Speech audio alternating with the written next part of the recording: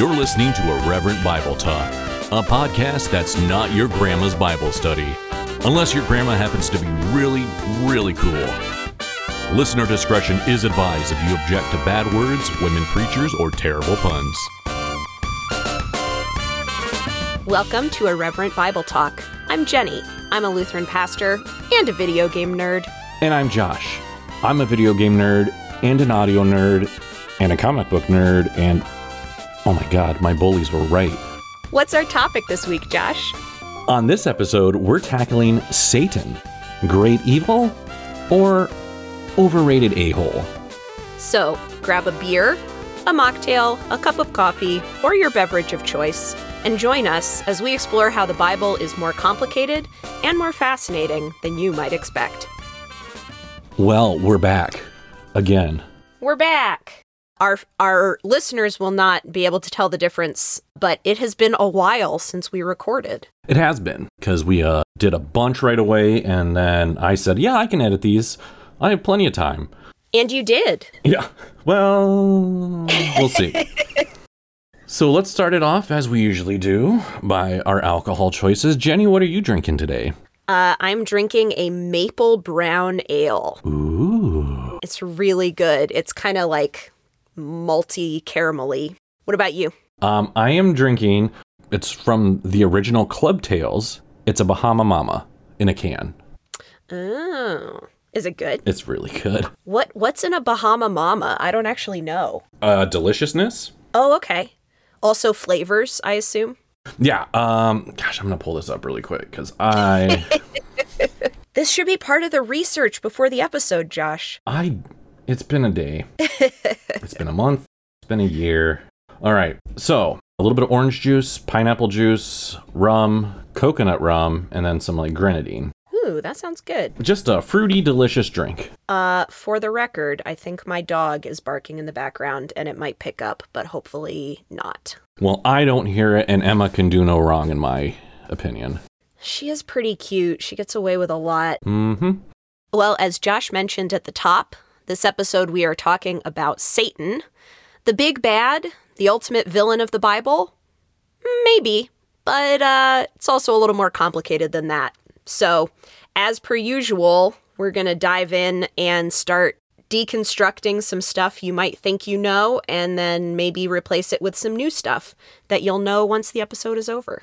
Yeah, I think there's a lot more to this topic than black and white as people usually see it. So I think this is a really good opportunity for us to learn some things and maybe just stop using the ultimate scapegoat. Yeah. Well, let's start, Josh. I'm going to give you a little, I think pop quiz is not the right word for it, but little preview question. When you hear the name Satan, what do you think of? Well, the first thing that would come to mind would always be, the devil, Lucifer, that devil thing that lives in hell with the pitchfork and the horns and the hooves. Right.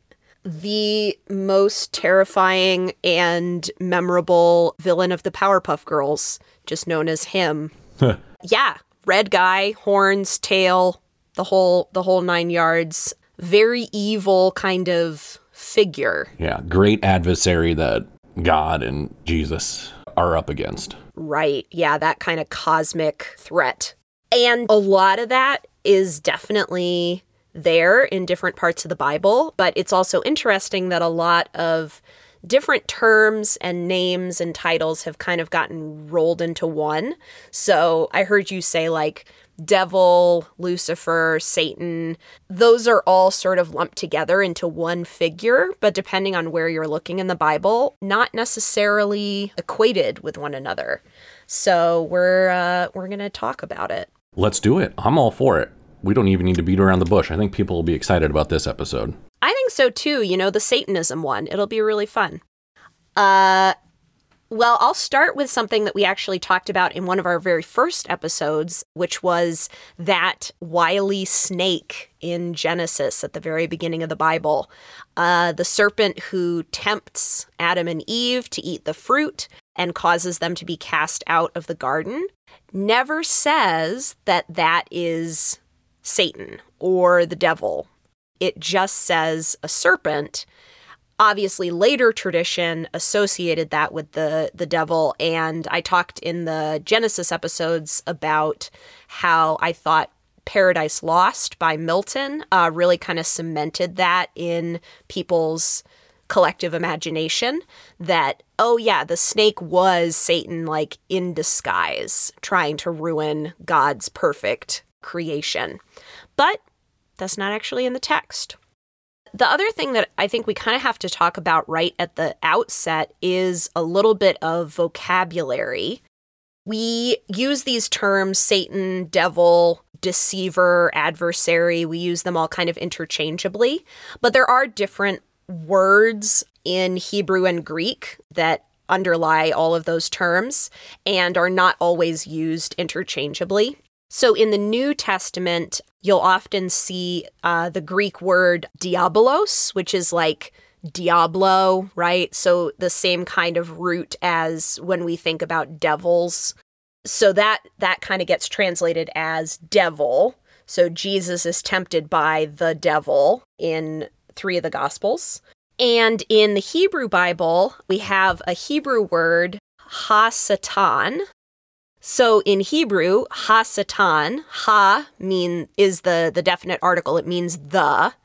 And Satan is obviously where we get the word Satan, but it's not quite what we think of when we think of Satan. And it's not actually a proper name the way that we use it when we talk about Satan, like with a capital S. In Hebrew, Satan means adversary, and it actually is used in a number of different ways. So I did a little bit of looking, and there are a bunch of places where the word Satan is used to just mean adversaries in sort of a mundane sense, right? That like maybe there's 2 armies going up against each other, and so the enemy is described as the adversaries, as in the Satan of whoever is writing the story. So you see that in 1st and 2nd Samuel, you see it in Kings, a couple of other places similarly.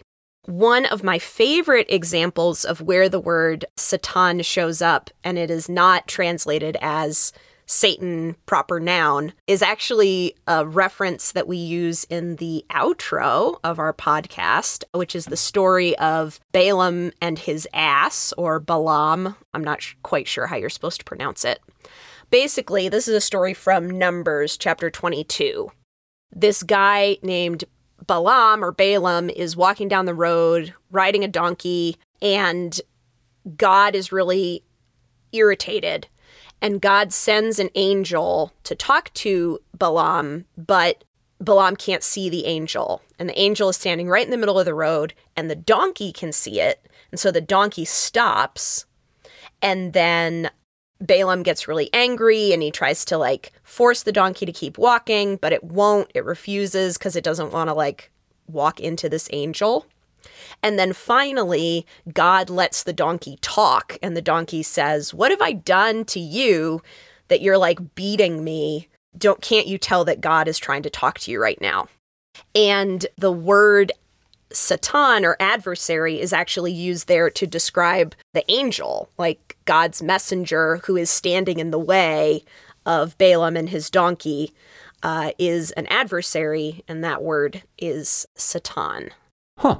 So that's just an example of like how this word is used in Hebrew, and it doesn't always mean like the primordial force of evil. I have a few thoughts on that, because that's really interesting. I didn't realize that it's called, the adversary was the angel. First things first, I really went with the outro. I went on your pronunciation, so I really hope that was right.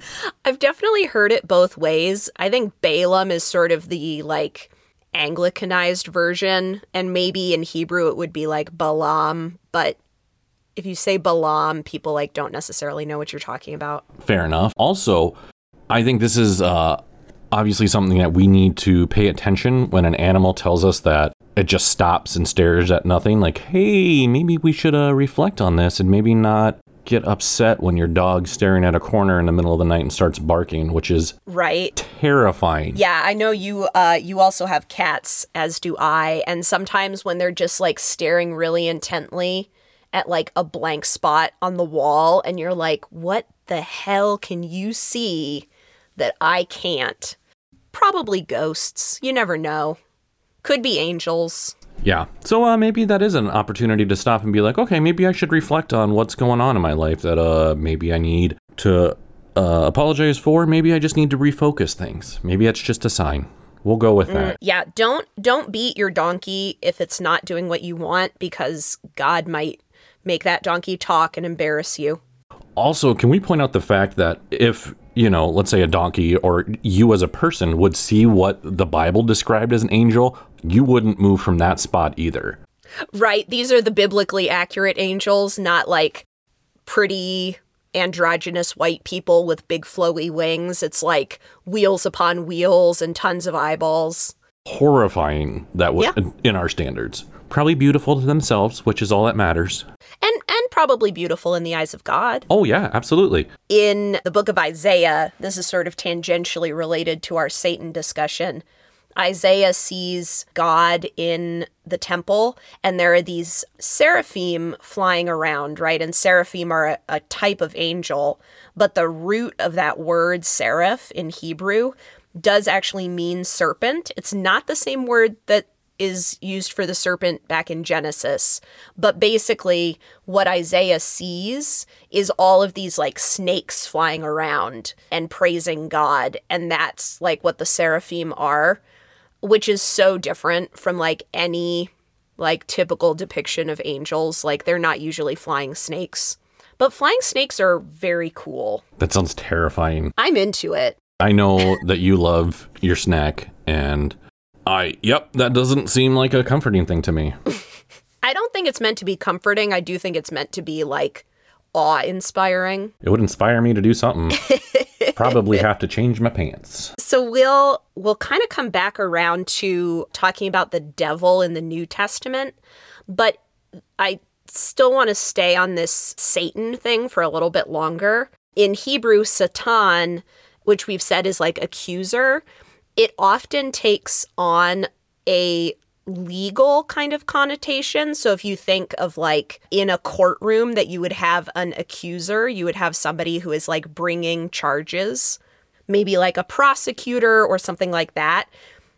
That is part of the flavor of the Hebrew word Satan. So there's an example in Psalm 109 where it uses the Hebrew word Satan in this kind of legalistic courtroom imagery. So it's not some evil supernatural being, but it's like if you're being sued or you're being taken to court or you're being charged, that is the opponent that you're dealing with, this accuser. And again, it's that same word, Satan, which you can think of as being like lowercase instead of the proper name, Satan.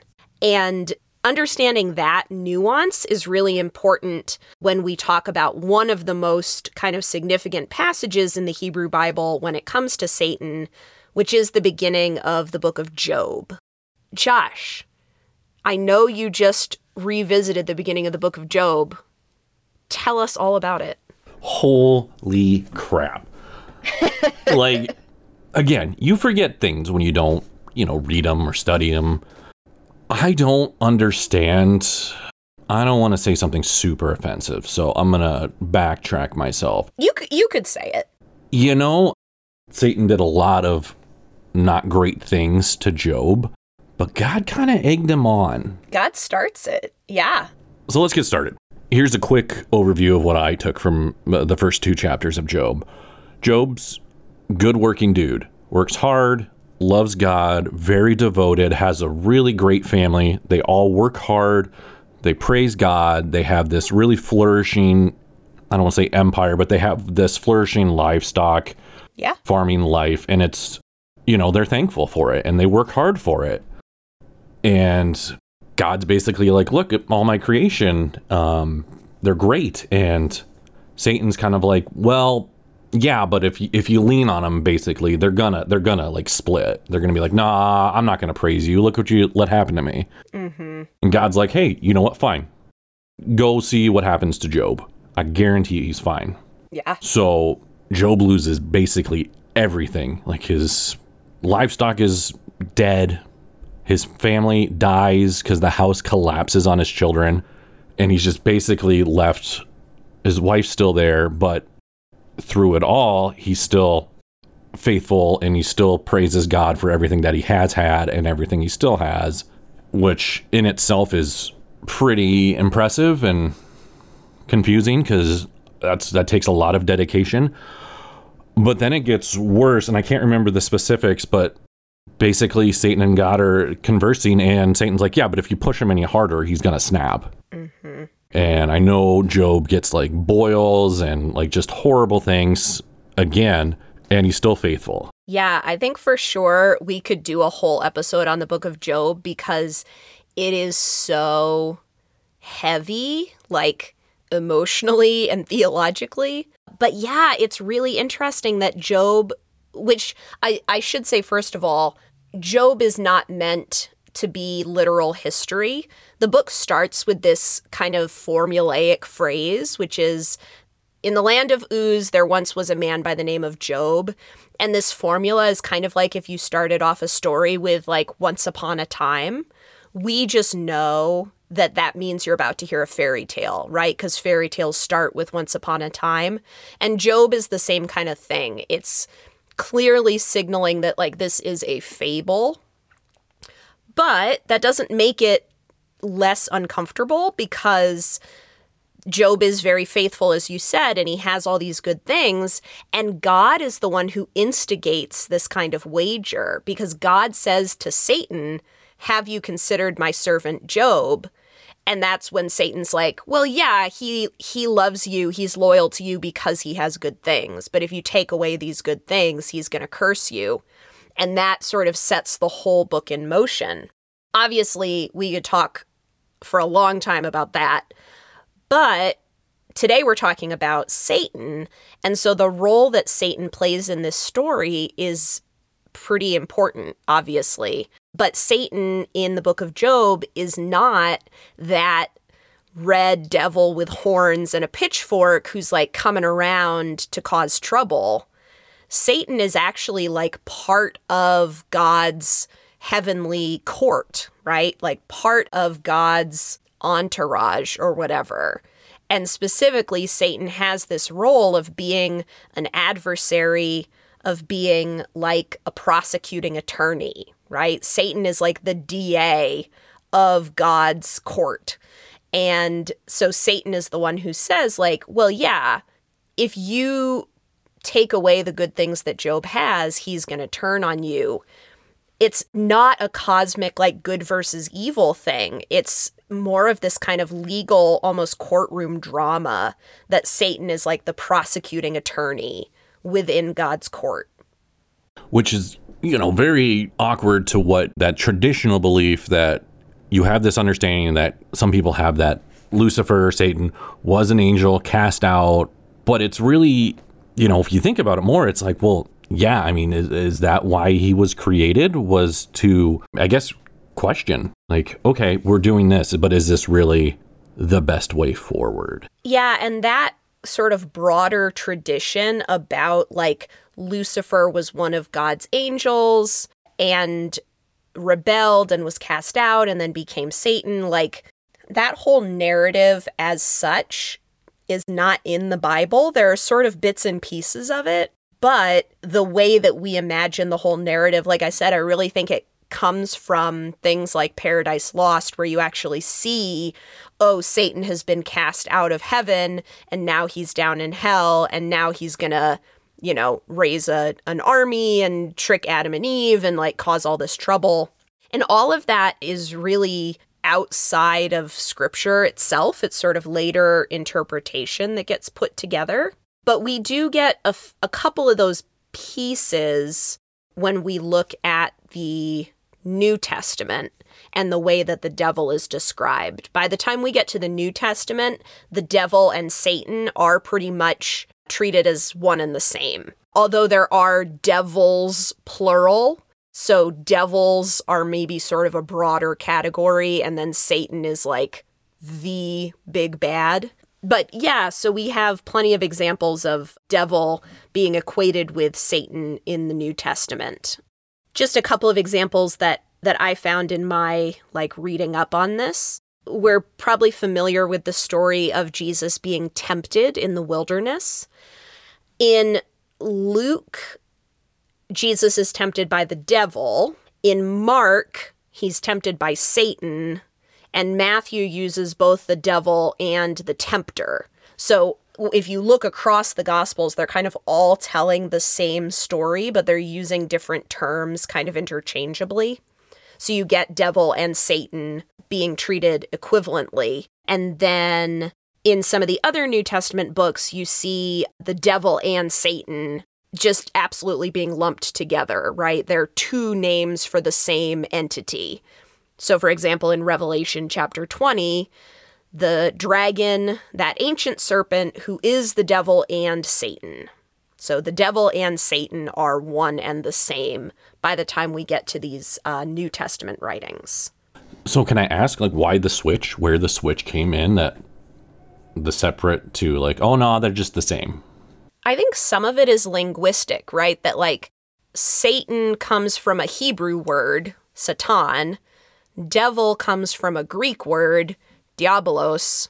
And then you've got Christianity, which is drawing from both languages and from Hebrew theological tradition as well as from Greek influences.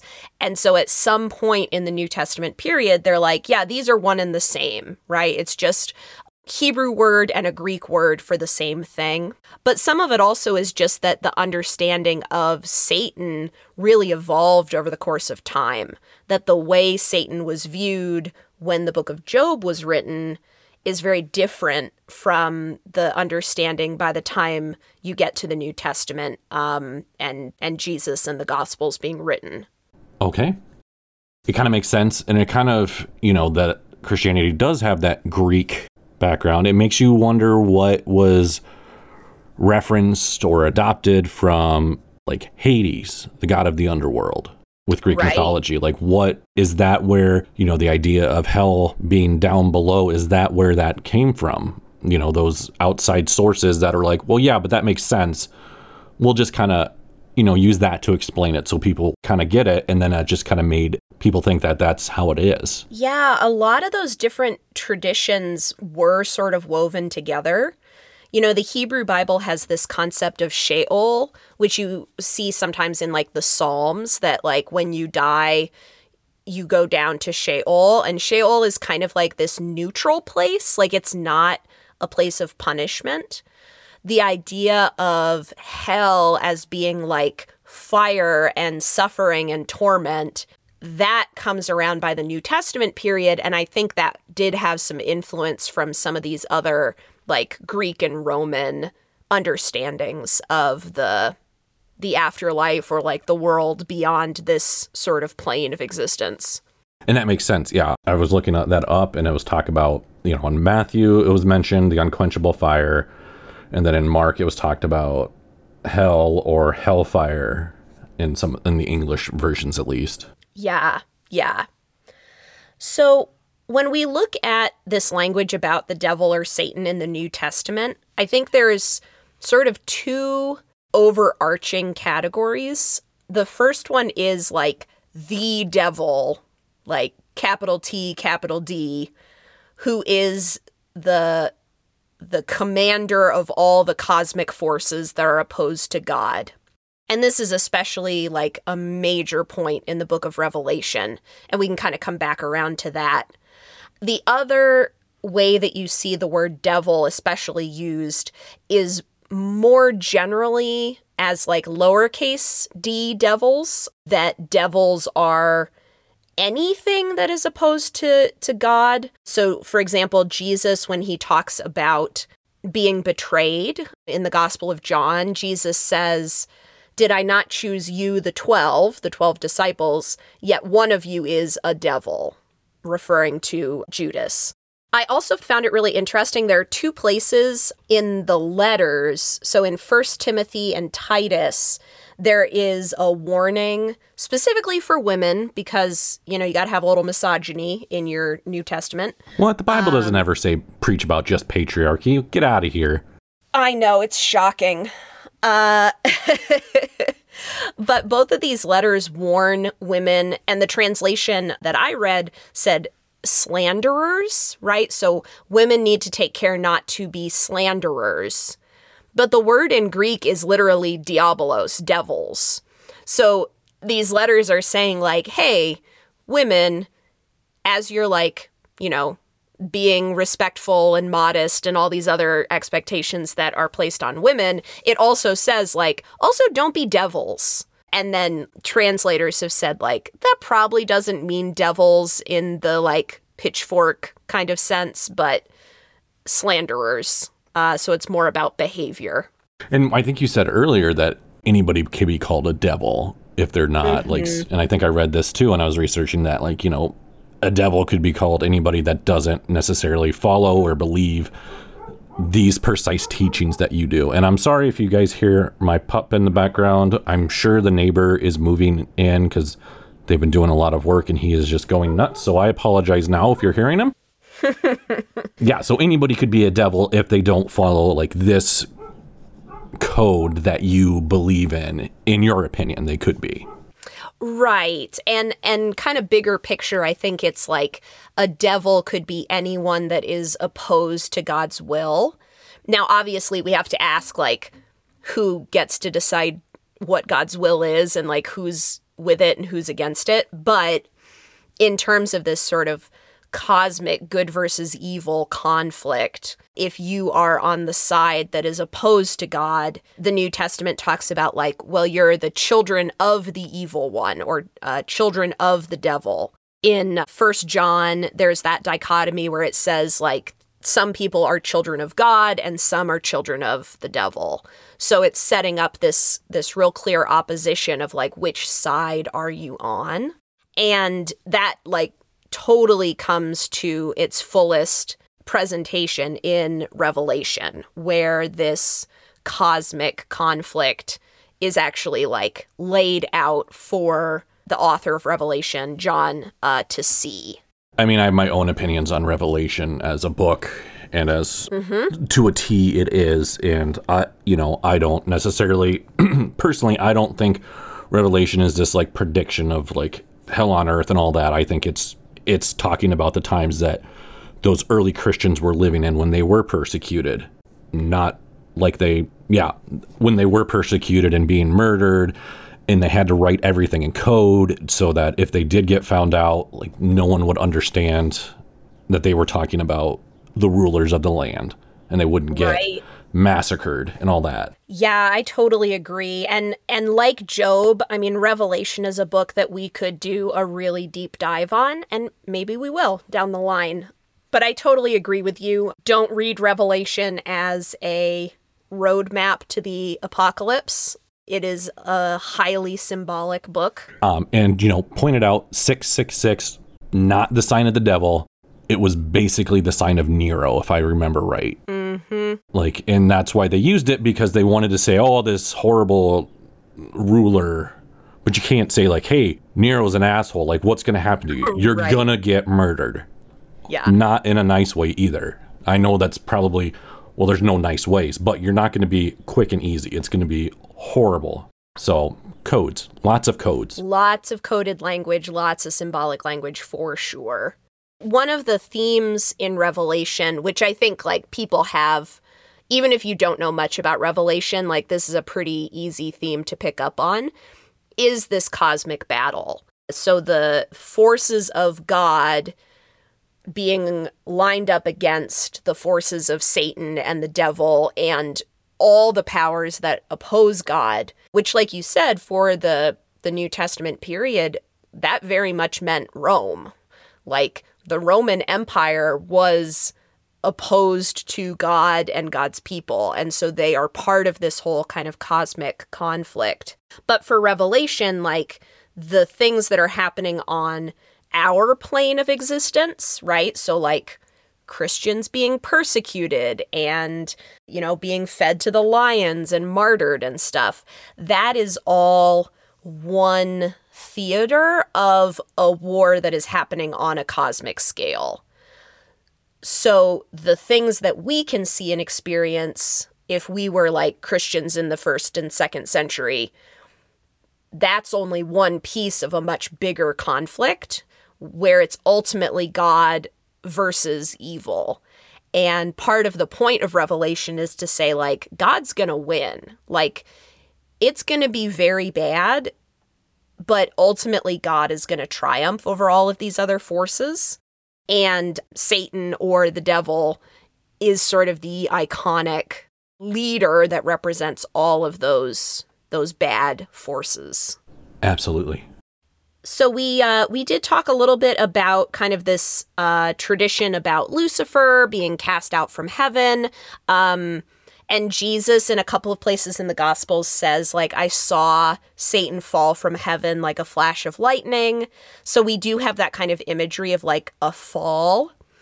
And the other place where that shows up is in Revelation, which I think is interesting because Revelation is seen as being visions about the future, or like maybe about present events, but being interpreted in light of like this cosmic battle.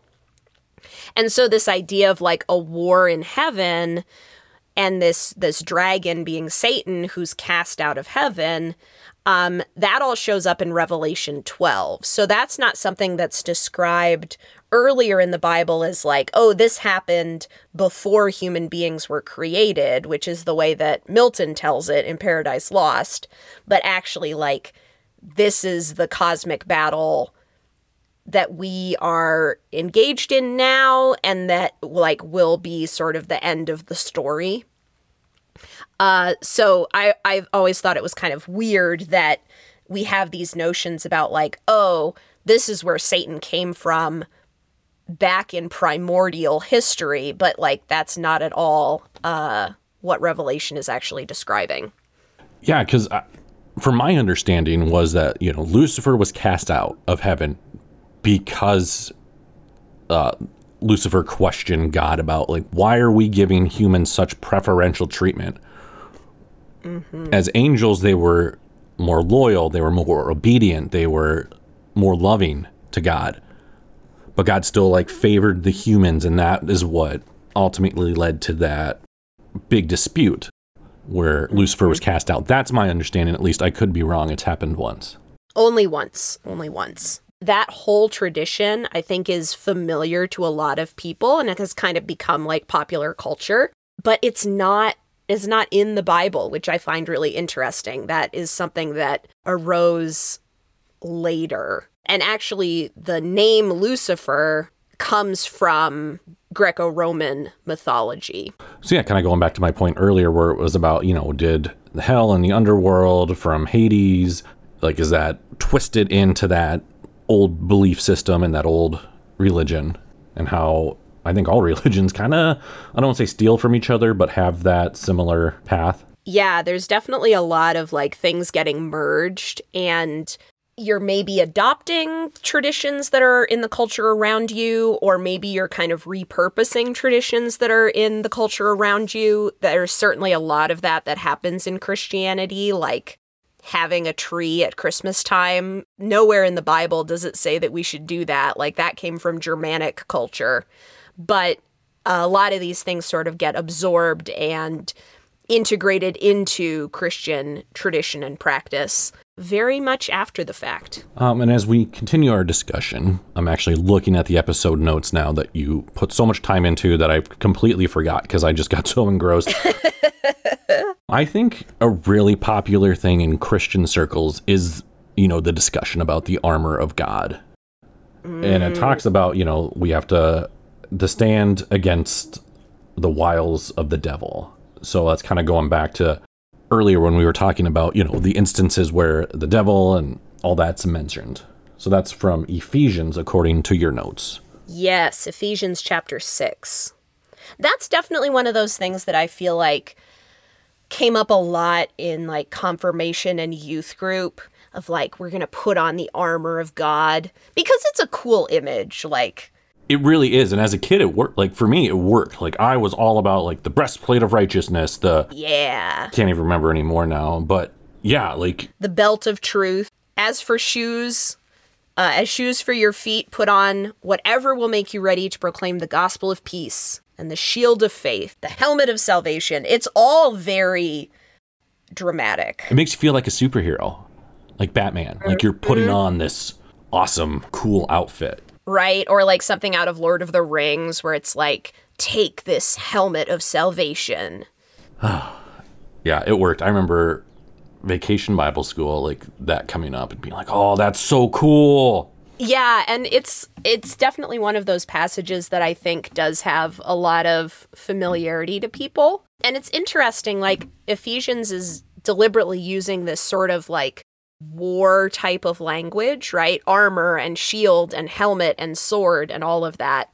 But if you like really look at what those things are, they're not very violent or they're not very aggressive, right? That like what you're going to have to protect you is the belt of truth, right? The breastplate of righteousness, the shield of faith. And so it's really like these things that are going to kind of keep you in your own faith and your own integrity to stand up against these like cosmic forces that want to destroy you. So it's interesting because it's actually less of a kind of martial image than it might at first appear. Yeah, a lot of people see it as like, oh yeah, I have to prep for this giant war. And it is. It's more like a defensive stance, a defensive way for you. As our intro, you know, being video game nerds, we totally understand that. It's more like, hey, I'm not going to attack, but I need to be ready and protect myself. And to just take it like to another nerdy level, Josh is well aware that I am a huge fan of Wonder Woman. And Wonder Woman, like nowadays you see Wonder Woman with a sword a lot, but her initial conception was only defensive things. Like she has the bracers that could block bullets because at the time that Wonder Woman was created, there was sort of this concern and this like moral anxiety about, oh my gosh, there are all these comics which just have tons of guns and tons of violence. And the guy who created Wonder Woman was like, no, like her strength is in protecting. And so she has like a way to deflect bullets and she has a lasso that makes people tell the truth. And so like none of it was aggressive. None of it was like, I'm going to strike the first blow. It's always defensive, which I think is cool. It's one of the reasons I like Wonder Woman. That is a really good point. And that's, you know, that's honestly how I think as a Christian, we're supposed to live our life. Like we're supposed to be, I don't want to say defensive, but we're supposed to, you know, protect ourselves and just question that, but we're not supposed to like attack one another because they might believe something different. And we can see that. I mean, like, I'm all for melding Wonder Woman into our like Christian theology, but you know, we see that in the Gospels too, that Jesus says like, turn the other cheek. And when he's about to be arrested and literally murdered, Peter tries to cut off, he like draws a sword and he cuts off the ear of the slave. And Jesus is like, don't do that. Like, put your weapons away. That is not what it means to like follow Jesus. And so, yeah, it's a very different kind of heroism, I guess. So the moral of the story here is, don't be like Satan, be like Wonder Woman. I think that's a good example for everybody. Always try to be more like Wonder Woman. It's a pretty good conclusion, right? I think so. But if we're going to get into like Christ imageries in comic books, like, come on. Superman is the Christ figure in comic books. But we're not going to get in that today because that is way too much effort. Josh and I are going to have to do an episode where we just argue about Wonder Woman and Superman in theological terms. And for those of you who don't know, my wife was very gracious when we got married and we had a Superman-themed wedding. So that's super where I stand up. So cute. But I kind of wanted to finish things up today. I know, you know, people think, if you think like the Temple of Satan, the Satanic Temple, excuse me. What comes to mind with that, Jennie? I think about, oh my gosh. I think about like the Church of Satan nowadays and how they're like kind of pulling these like stunts about testing First Amendment protections and saying like, well, our religion says that abortion should be freely available. And honestly, respect. Right. So in my world religions class I took in college, I had to write a paper about a religion.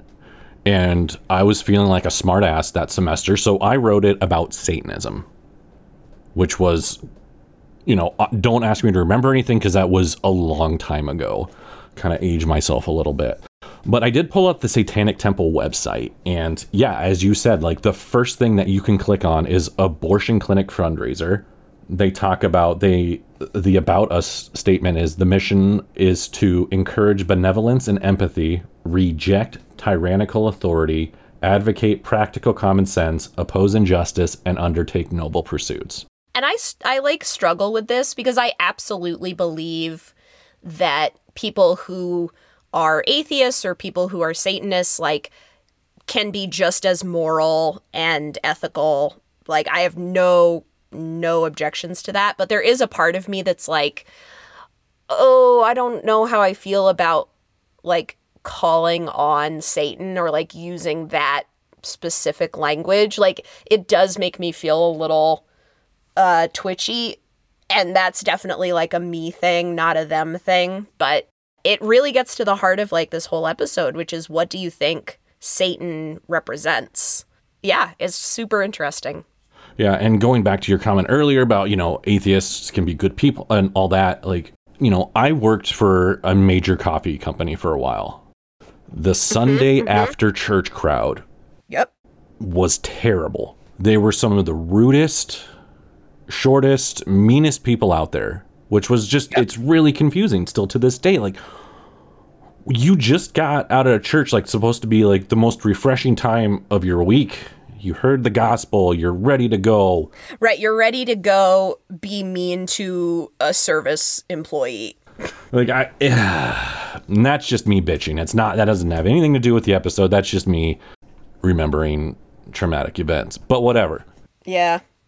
Whose side are you on, Christians? Right? That's a pretty ridiculous question that we have to ask. Actions. Yes. Well, thanks so much, Josh. This was a good conversation. I feel like every time we record, we come up with like 3 more episode ideas. So this might go on forever, but that's okay. Yeah, I really enjoyed it. I feel like we were all over the place because this is such a big topic. And I feel like we we both had our interests that we were like, oh, but what about this? And so I hope everyone enjoyed the journey with us, because that's really what it was for us as well. Yeah, definitely.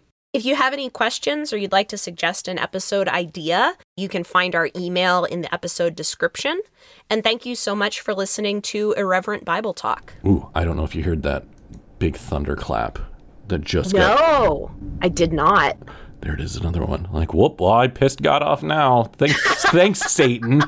I'll leave this part in. Thanks for listening. I like it. Thanks for listening to Irreverent Bible Talk.